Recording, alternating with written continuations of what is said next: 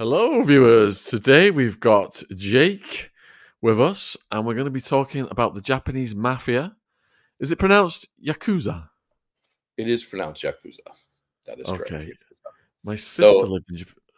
My they sister have lived in. many names for themselves and many names in Japan. Yeah, my sister's fluent in Japanese. She lived there for many years, and she really loved it. She told me about the Yakuza. So, Jake, can you just start out by telling the viewers a little bit about you and what got you onto this? Sure. I came to Japan in 1988 as an exchange student, and my first job out of college was working for a Japanese newspaper, the Yomiuri Shimbun, which is the biggest newspaper in Japan. Um, I think it had 10 million readers at its peak. As newspaper, readers decline, maybe 6 million. And like every reporter in Japan, you start on the police beat.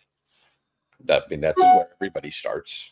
Sorry, I'm going to try and turn off the various doodads on the computer. Let's see if we can get the mail to turn off without turning off you guys. And so I think the very first year that I was on the beat, there was a complicated case involving a serial killer, actually a husband and wife team of serial killers. And one of their victims was a Yakuza boss and the Yakuza boss driver. And part of my job was trying to find out, in the stages when we didn't actually know what had happened to them, what had happened to them. And that was the beginning of sort of having to chase around Yakuza and deal with them. My reward for a job well done was my second year. I was put on the police headquarters in Saitama, which is kind of outside of Tokyo. It's sort of the Brixton of Tokyo. My boss told me, okay, Adelstein, like your assignment now is you're going to be covering theft, public security, and organized crime task force 1 and 2. And actually, I was hoping to cover homicide because that was a much more sexy job to have at the time. And he was like, well, 30% of the Yakuza are foreigners, the Koreans, some Taiwanese, and you're a foreigner, so you should fit right in. And that began the 30 years of covering Japan's organized crime groups, of which there are many. I think when people say the Yakuza, that's confusing because it's not a monolithic organization. It's not one. It's about 20, 25 different organizations, each with its own turf and territory, history, power structures, names for their bosses.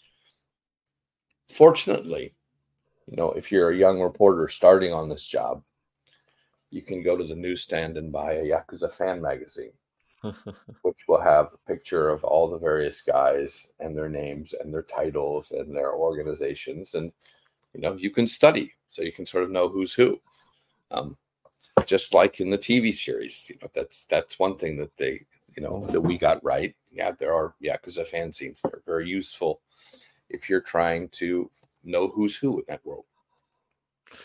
Well, you've got me gripped from the get-go. So many questions. I don't know whether to start with the serial killer stuff or no. Let's go over some basics first. Okay. So, we think when we hear mafia, we think of the Italian mafia. Perhaps, we're aware of how that started and how it's structured. I have no idea how the Yakuza started and how it is structured. Could you cover that? Sure. So, let's skip the mythology and start with sort of the basics of the Yakuza. So originally they're kind of federations of two kinds of sort of outlaws. One were street merchants, which they're called tekiya, and the other were called bakuto, which are gamblers. So, gambling is always illegal. So the ones who are running the gambling, were providing entertainment in the area. And with, running gambling, you also have to provide some kind of protection and from thieves who might prey on other gamblers and are, people who won't pay their money. And then the merchants were sort of traveling merchants who basically, if Japan's festivals were usually run by the Yakuza, or what we would consider the Yakuza. So they're selling things on the streets during Japan's many festivals. They're the ones running the stalls. selling yakitori or chicken on a stick, and those other things. The earliest, what we consider modern organized crime group was Aizuku Tetsukai, which was in Kyoto, um, where Nintendo had its headquarters actually. And they were found by a guy named, Isaac Kotetsu. He was called Kotetsu because he was really tiny, but he had a fist of iron. And, they expanded from just running gambling to loan sharking to, small businesses, extortion, racketeering. And then, the Yamaguchi Gumi, which is the oldest Yakuza group, was founded in 1915 as kind of a federation of dock workers in Kobe, which is a port city. And they've been around now for 100 years. That makes them one of the oldest Japanese companies ever. And even the Yamaguchi Gumi was essentially founded as kind of a corporation. So ostensibly they're a sort of labor union, but they're providing temporary staffing, and then they're running small scale prostitution, loan sharking, all these things. It was only after the Second World War that there was a period of kind of lawlessness in Japanese society. The Japanese police force were basically unarmed. They had been forbidden to deal with, imprison, or harass what were called third-party nationals. So all these people who were brought over to Japan as slave labor, the Koreans, the Taiwanese, the Chinese, they began sort of taking revenge on their Japanese captors. And they also began running the black markets because they had access to the bases. The Japanese nationals couldn't get to the bases. Everything was in short supply. And during this period of chaos, these Yakuza groups came back and reformed, and essentially were sort of a second police force. Now, after a year went by and the Japanese police were sort of put back into power and given the power to handle everyone, including the third-party nationals, the age of sort of Yakuza working as a second police force kind of faded away. But they had already sort of secured a power base all over Japan, in Tokyo, in Kobe, in all the other areas. And the police kind of looked the other way because, the Yakuza were providing not only kind of street security and a second police force, but entertainment, right? There's not a lot to do in post-war Japan, except, go to a festival, gamble a little bit. And, they quickly went from being sort of disorganized crime to organized crime very quickly. Some groups, like the Yamaguchi Gumi, were smart enough to absorb, like, the Korean Mafia. So that, the Koreans informed, like, Yanagawa Ikka, they sort of their own kind of, organized crime groups. And some, like the Yamaguchi Gumi, were like, hey, like, it's a meritocracy. Why don't you come join us? And, we'll offer you some protection from the police because they're okay with us, they're not okay with you. And you've got a really good business sense. We can learn from each other. And so everybody merged. And then, I'm jumping ahead of myself here, but the conservative forces, the people that helped bring you World War II, Kodama Yoshio and these right wingers and these war profiteers were released from prison as the U.S. decided that to prevent Japan from becoming communist, that they're going to need to let some of the old guard go.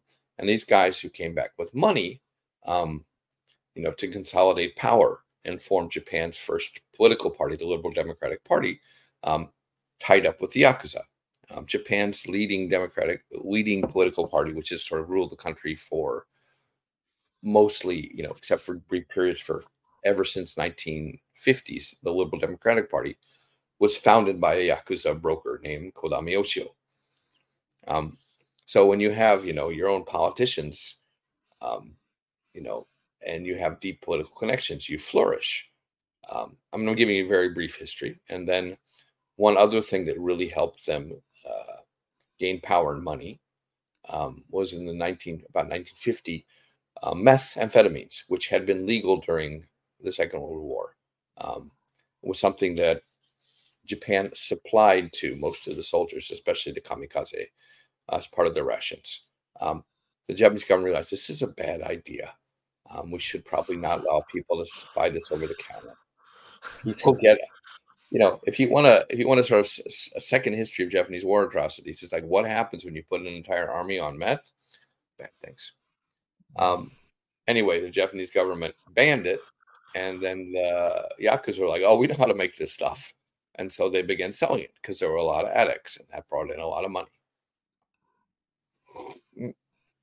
Now, some groups like the Yamaguchi-gumi were like, "Oh, meth is a bad thing," so ostensibly they banned the usage of drugs and meth amongst their men, and even set up a organization for the elimination of drugs from Japan.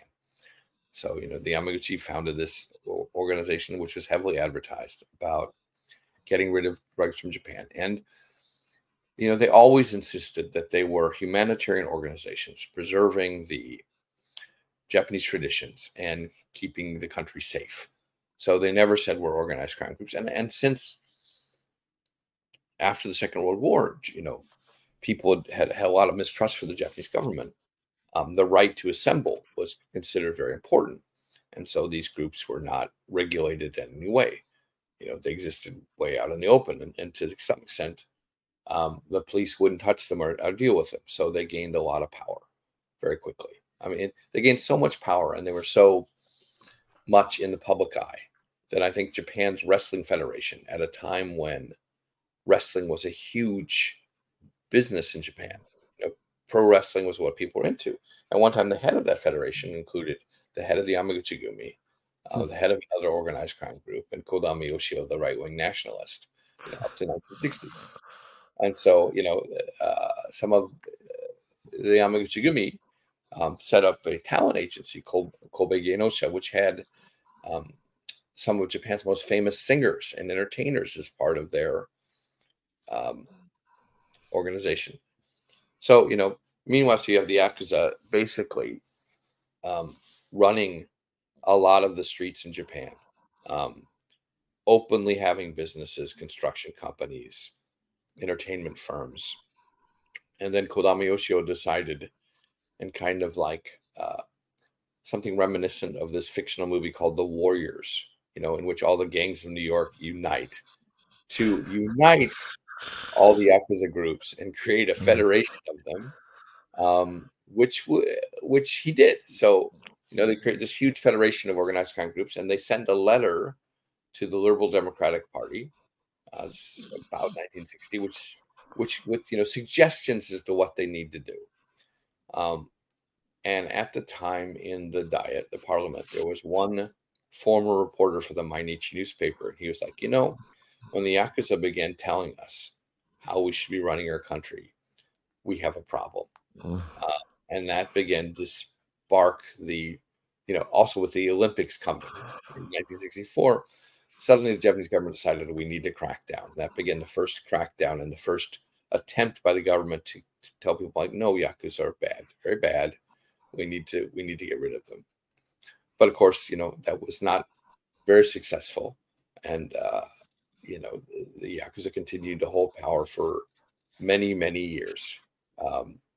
Tremendous amounts of power, tremendous amounts of capital. Wow, that's fascinating. I didn't realize it was so deeply ingrained. So the crackdowns then, were they successful? Yeah. I mean, they were successful in the sense they got some groups to disband, like they sort of, and it was more kind of like a show, like, okay, we're disbanding, and they, disbanded, but they changed their name and they went right back to doing what they were doing under a different name. Taoka-san, who is the head of the Yamaguchi-gumi, who was born on March 28th, 1913. I know his birthday because it's one of the only few famous people in Japan I share a birthday with, is the godfather of godfathers. Obviously, there's a big difference between 1913 and 1969, but we were both born on March 28th. Anyway, Taoka-san, who was a very charismatic figure, and probably the smartest of the Yakuza bosses, was basically told the police, he said, even if I'm the only one left in this organization, I will never disband the organization, which is why the Yamaguchi-gumi has like 100 years of history, more than 100 years. because he refused to disband. And the police were basically unable to do anything about it. I mean, they cracked down on him. They arrested his people on whatever charges they could find. The laws were modified so that it used to be that you could only arrest people gambling if you caught them in the act, right? They had to be like they basically had the cards in their hand, which was, and the fact that they wouldn't change that was kind of a sort of like, a thumb in the eye of the Americans, right? So, the Yakuza will continue doing that with impunity, and then they changed the law and you could arrest them after the fact. So that helped them put a couple bosses in jail. But one thing I should say, one reason is that Japan tolerated the Yakuza for so long, and what makes them different from the Italian mafia is that every organization has a set of rules that the members are supposed to follow, the things that will get them banished. And in general, while there's some variations, these rules often posted on the wall of the organization, usually in ornate cursive letters, which are: you cannot steal, you cannot commit robbery, that is, stealing with force, you can't sexually assault people, especially in your own neighborhood, and you can't bother ordinary people, and you can't have unnecessary contact with the authorities. What that means is, the police and the Yakuza for many years communicated with each other on a regular basis, but you couldn't tell them everything that you were doing. You couldn't give them too much information. But because they didn't get involved in street crime, they didn't break into people's houses, they didn't allow purse snatchings and robberies on their territory, to some extent, if you had them in your neighborhood, you were safe. They would never bother people in their own neighborhood, where they had their offices. And they sort of provided a service, which the services were, you paid them protection money if you had any kind of trouble, hoodlums hanging out in the area, customers wouldn't pay their bills, noise from construction, making it impossible to do karaoke, you could go to them and they would take care of those problems for you. Wow. Okay. So if there were these crackdowns, but they remained deeply ingrained because it's kind of like they sacrificed elements, but then they reformed. How does that carry through to the present day? Does that mean they're still as powerful as ever, or did the power peak? I think what happened is, sorry, it's a little bit too bright or weirdly bright. With that, like everybody, they get greedy, just like the Italians, so it's like, okay, meth is good money. So they got involved in meth.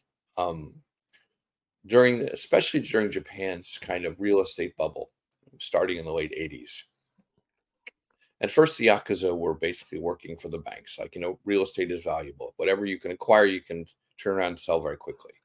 But Japan has very strong renters laws. So it's very hard to evict people. You can take them to court. It takes forever. You're often going to lose. As long as someone is paying rent, they have a right to live where they live. It's a good thing. But the Yakuza quickly were hired by banks and real estate companies to terrorize people to leave their property, which is something that normally, technically, really only a lawyer is allowed to do. And so they began doing this, and banks would terrorize people, clean out these neighborhoods, consolidate the properties, sell them. Huge buildings would go up. A lot of money was being made. And at one point, the Yakuza were like, "Well, why should we be the middleman? Like, instead of just chasing out the tenants, why aren't we acquiring the properties ourselves and turning them around?" So they became heavily involved in the real estate industry, and gradually, despite their ability to manipulate the press and project this public image of themselves, people became very tired of paying protection money to the Yakuza, and they became tired of getting evicted from their homes or knowing people were evicted from their homes by the Yakuza. So the real estate bubble collapses, and it turns out that a lot of these distressed properties that are going to have to be seized, are owned by the Yakuza. And the Yakuza are not graceful about, um, you know, taking losses. And as the banks start foreclosing on them, one or two bank managers get killed and whacked, and suddenly, no one wants to touch those properties. Let me just pause you there. Did they have a preferred method of executing bank managers? Shooting them. Japan is a country with very strict gun laws. Almost, it is possible to get a hunting license, but almost no one owns a gun. And the penalties for owning and the penalties for using a gun or owning a gun or owning a bullet are so severe that, ordinary citizen will deal with them. Yeah. If you shoot someone, that sends a message that it's the Yakuza. And you don't have to shoot that many bankers for them to fall in line. Wow. What? There's a saying in Japanese, hyakai, what is it?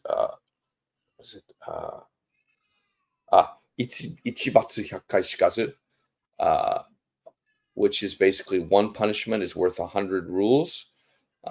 So, make an example out of one person, and that's enough. And I think that the original, I think it was a Sumitomo bank manager who was shot to death. I don't think that was ever solved. But, suddenly you have these, this economic crisis. All, Japan is heavily in debt. There's all these companies that are, have lost millions to the Yakuza. And in some sense, the taxpayers are supposed to bail them out. And so the Japanese government was like, okay, you know what? It's about 1991. It's like, we need to do something about organized crime. And it's also becoming sort of an embarrassment because it's being written about. Like, Japan's gangsters are doing interviews during the bubble period. It became very clear that Japan's gangsters were like, Chicago style Al Capone, mobsters, right? They've got fan magazines. They're in your face. People know who they are. The Japanese government and police don't seem to be able to do anything about them or want to do anything about them. So very weak laws were put on the books in 1992, these anti-organized crime laws.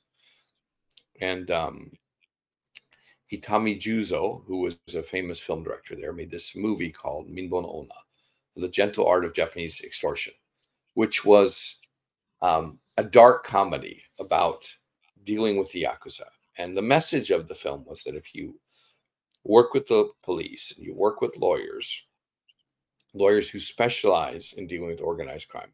I mean, that says a lot about a country when you have a subclass of lawyers who all they do is deal with organized crime problems, right? There's fewer of them now as the Yakuza fade away. But, that was a specialized part of the industry. Like, how do you deal with the Yakuza? How do you break contracts with them? How do you get them off of your property? How do you stop them from harassing you? Anyway, that was the message of his film, which lampooned the Yakuza. It made them look like dishonorable thugs. And most of this film is set in a very fancy hotel, modeled after an actual hotel in Kobe, in which the Yakuza are like, constantly harassing the hotel staff, extorting money from the hotel,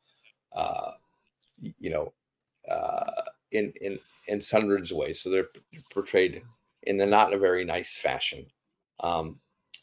And the movie was a hit, but one crime boss, in particular Goto Tadamasa, did not like the film because it made fun of him, and it did not put the Yakuza in a good light. So 5 of his goons grabbed the film director in the parking lot in front of his house and then carved up his face very slowly, so it would leave marks, and then fled.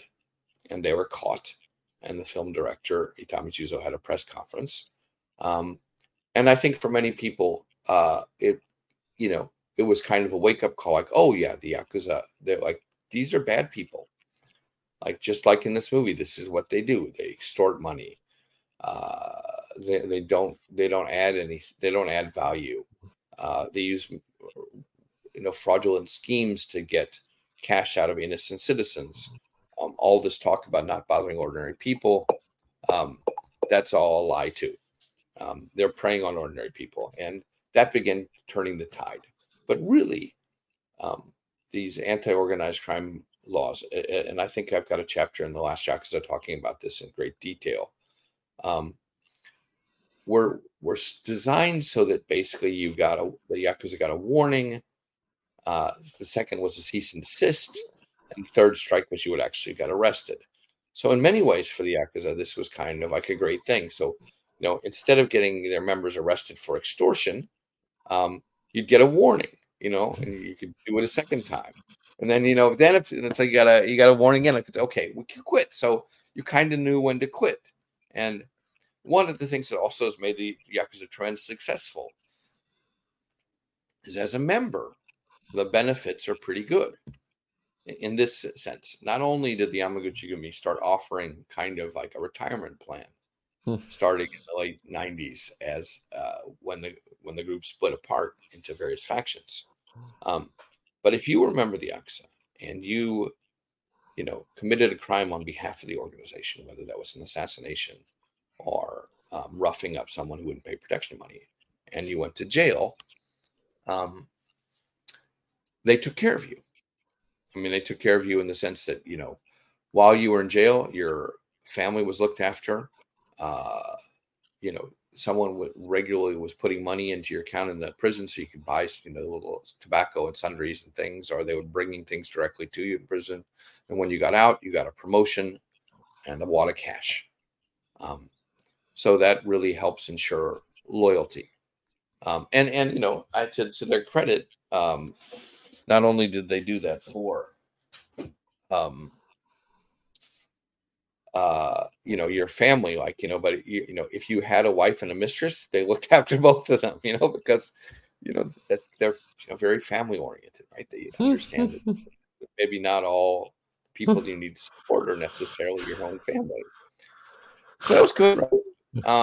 And it also discouraged people from ratting out members of the police. One of the reasons the Yakuza have never been crushed in the way that you saw with the Italian Mafia is that until 2 or 3 years ago, there was no plea bargaining in Japan, which means that there's no incentive for anyone to rat out the person above them, right?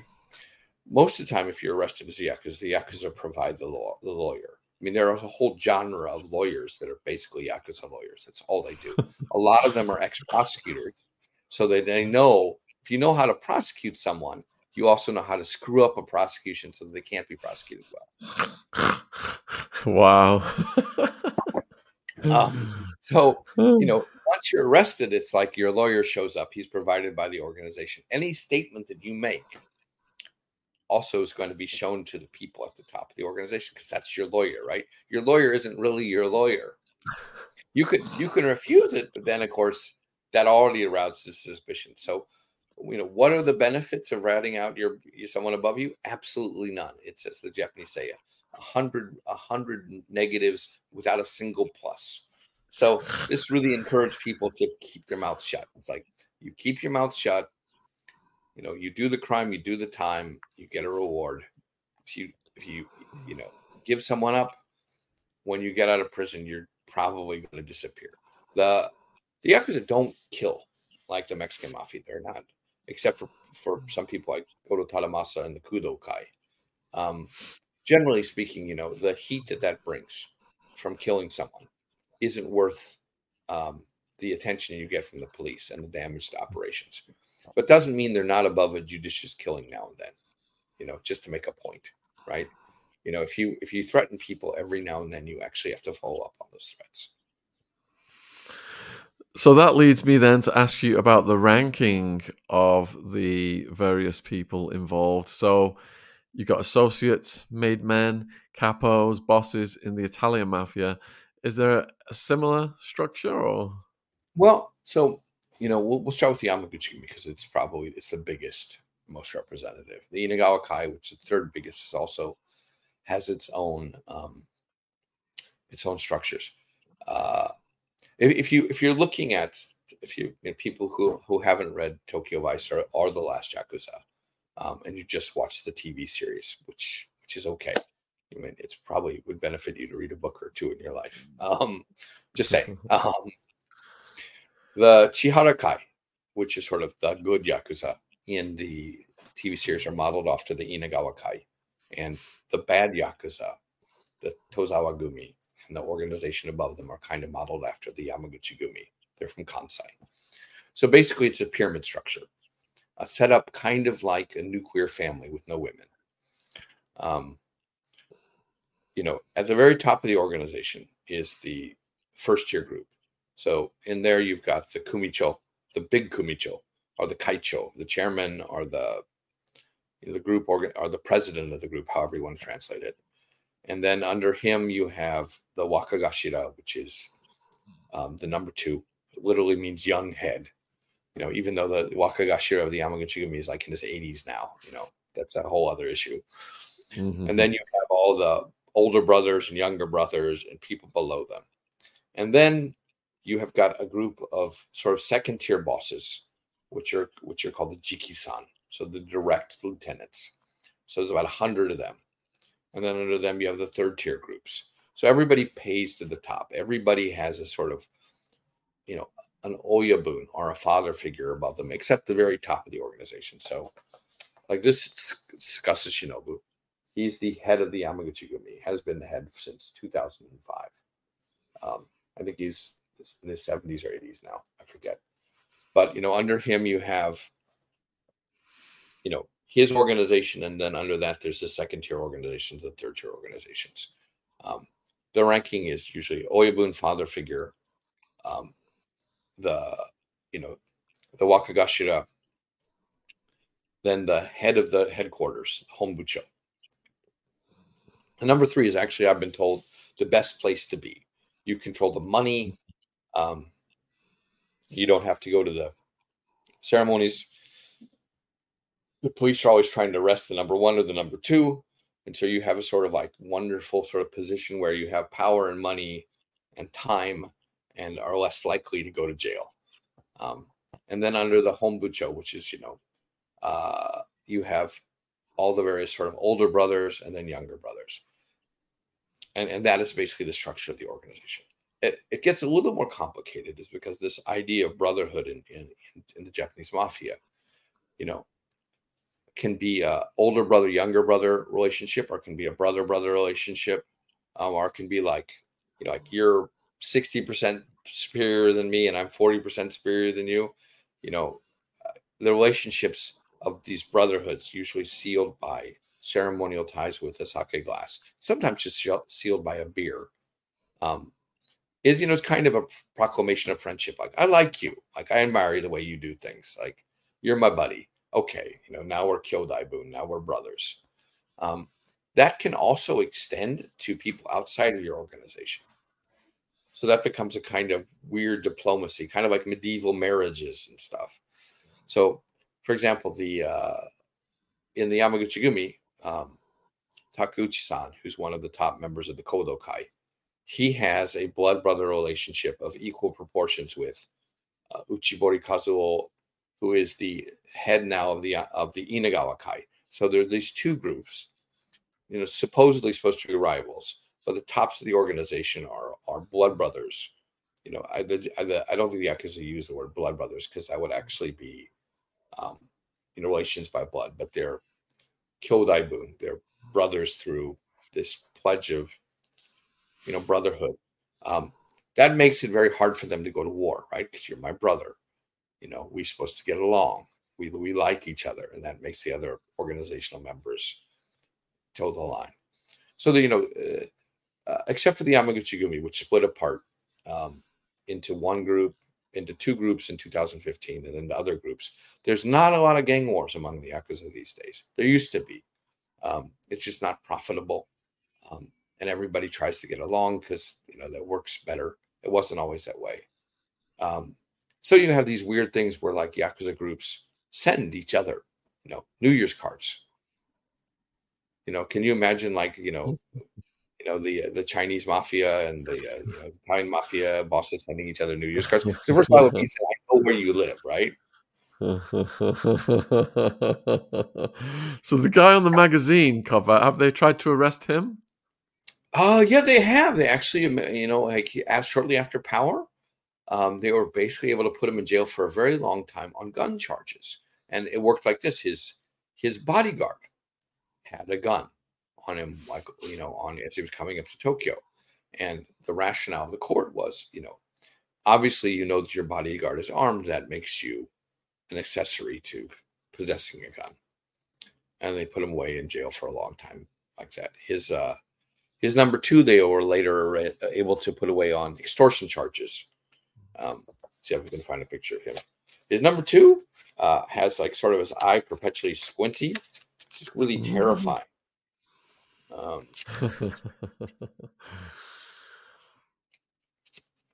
Takayama Kiyoshi.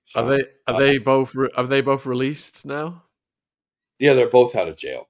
Are they back in the same spots? Yeah, back in the same spots. Let's see if we have Takayama over here. What's kind of fascinating about this is like this will tell you a lot about the Yakuza visually. First of all, you've got this magazine went off, by the way, was finally forced out of business in about the year 2018. So there are no monthly magazines. There are weekly magazines that still have updates on the Yakuza, but as a Yakuza watcher, okay. Just pointing this out here because it's kind of relevant. They always have penis enlargement ads.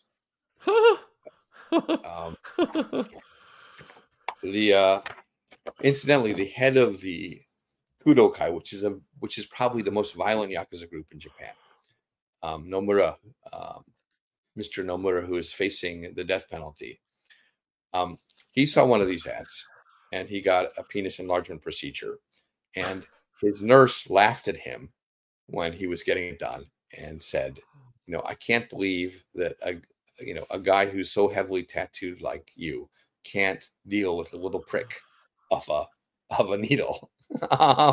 And he was so angry that allegedly he put a hit out on the nurse who survived.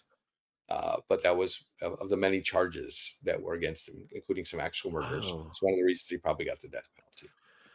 Wow. Jake, you started out telling us about a serial killer. Oh, yeah. Yeah. What can we get a bit of details on that story, please? Because it sounded fascinating.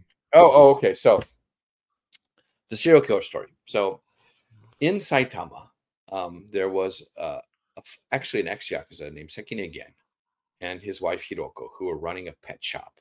They'd been running a pet shop for years. But one of the things that sometimes they'd sell people purebred dogs at very exorbitant prices. But sometimes they would sell them a dog that was sick or couldn't reproduce. And then when people would complain to them or say, okay, I'm going to the police because you defrauded me, he and his wife would kill them and chop up the body and feed it to the dogs. And so over a 10-year period, about 10 people disappeared around Sekine again. And then maybe he just got, convinced that he was untouchable in about 90, starting around 92, 91, 91, 92, about 4 people around him vanished. One was a housewife, one was a businessman. And the other was his Yakuza boss named Endo and his driver Wakui. And the thing they all had in common was they're all closely dealing with Sekine again and his wife, and they vanished. And the Saitama police had known that there were people around them vanishing for years, but the investigations had never gone anywhere. So they really began looking at these people in like 1992. And in 1993, when I first joined the Yomiuri Shimbun, I was at the Saitama. Everybody understood, that the police were investigating this, and they were looking, at these missing people. And I think we had about four newbies on the police beat, right? So we're all, in addition to our daily duties, everybody got assigned a missing person to look for, knowing that the police would probably eventually make arrests. So I got assigned to find out what happened to Endo and his driver. And this is, in northern Saitama, Konanmachi. So, one of the things that we realized as we were working on the story is that someone from the organized crime task force had been sent to join the homicide squad, because homicide detectives are not very good with Yakuza. That's not their forte, right? They're not good at interrogating these people. They don't understand the psychology. They don't know how to get information out of them.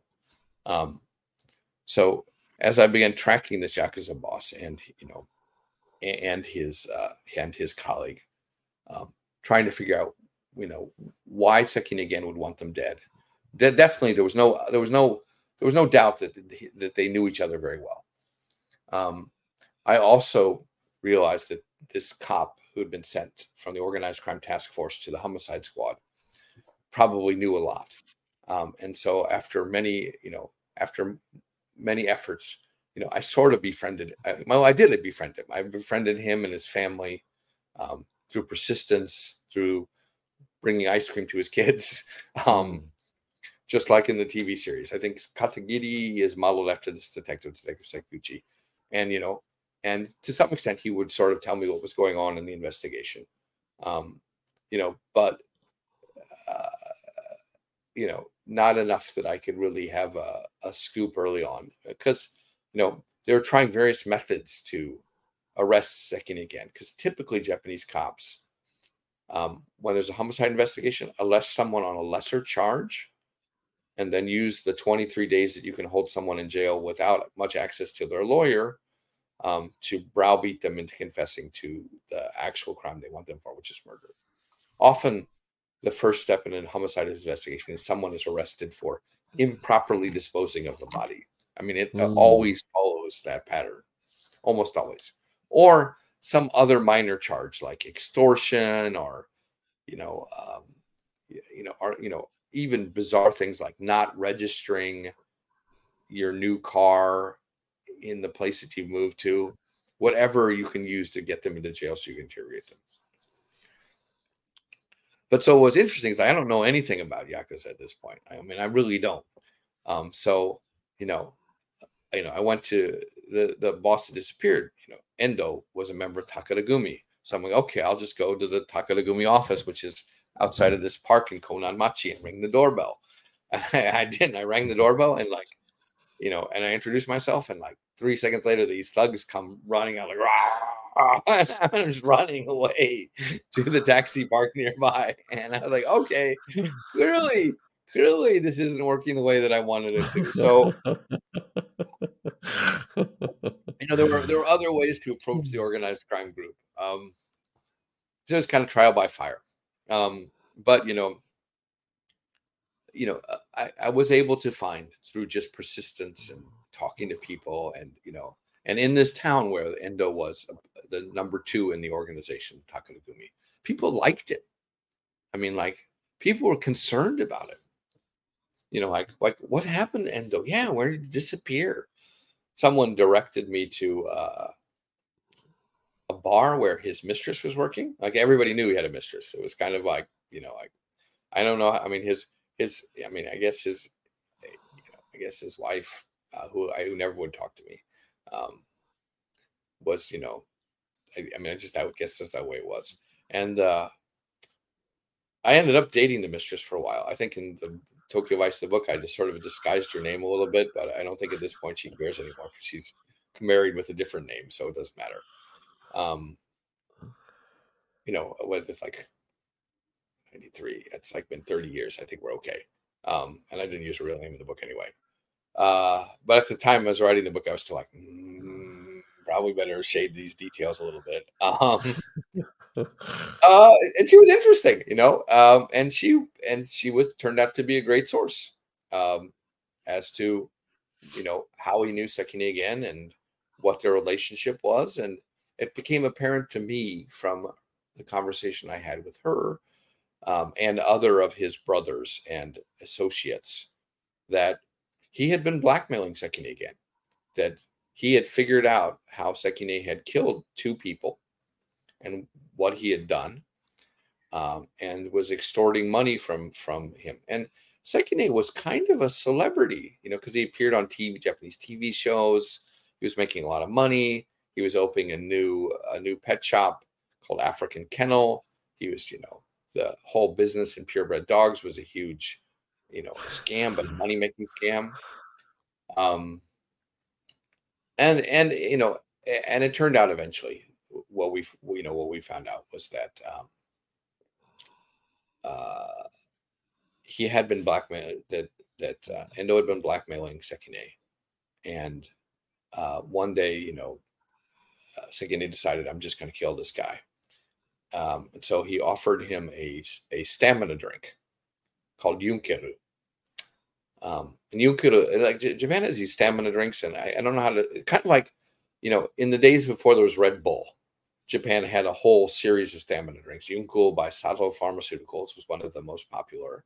And they would sell like, these like $30 versions of the drinks with full of ginseng and caffeine and things to pick you up. And he poisoned, I think he used strychnine, and he poisoned the drink and gave it to Endo and his driver, and they drank it down stupidly, and they died. And then they hauled the body off to Guma, where they chopped it up, and then they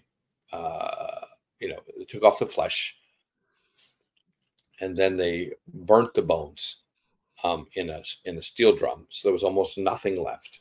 Actually, one of the things that was valuable about Endo's case was that Endo had this very expensive Dunhill, gold-plated lighter, which they had stupidly not completely burned to a crisp, and that became one of the things that was able to identify him. That also became one of the things I was able to tell, like, in a weird way, that sometimes, it's not easy for the Japanese cops to talk to the organized crime members, but it's easier for me because, they're more careless, right? I'm just a stupid reporter. So some information I would like feed back to, Sekiguchi-san and the squad, like, okay, Endo has this lighter. It could be useful in identifying him. It looks like this. Here's a picture of him with the lighter. And that was the serial killer and the wife and the husband thing. Eventually, and this is also in Tokyo Vice, the book, but I don't think I'm spoiling you by telling this. Eventually, what happened is the head of the Japanese police were getting nowhere in their investigation, unable to arrest this guy on charges, and not going very well. And then Takada San of the Takada Gumi, decided, like, you know what? Like, I'm pretty sure this guy killed my number two. So I'm going to find out what happened. So Takada Gumi would just sort of kidnap people close to Sekine again, and then he would drag them to the office and they would interrogate them. And so finally, they got one associate of Sekine's driver to make a recording with this guy named Shima, like, in which Shima basically said on tape that there's no way you'll find no way they'll find the body because we made the bodies invisible. And then this tape with this sort of associate with the Yakuza, in which basically Shima is saying, like, I know where the bodies are and how they were gotten rid of. They gave this tape to Seki. So Takada gave the tape to Sekiguchi-san, who was the detective from the organized crime working on that. And they were like, okay, we need to arrest the driver. And if we arrest the driver, then we will have the information that will allow us to find the bodies, and we can arrest this guy for improper disposal of a corpse, and we can break the case. And that's how it was done. It was a tape from the Yakuza that broke the case. Wow, that's absolutely mind-blowing. And Good grief.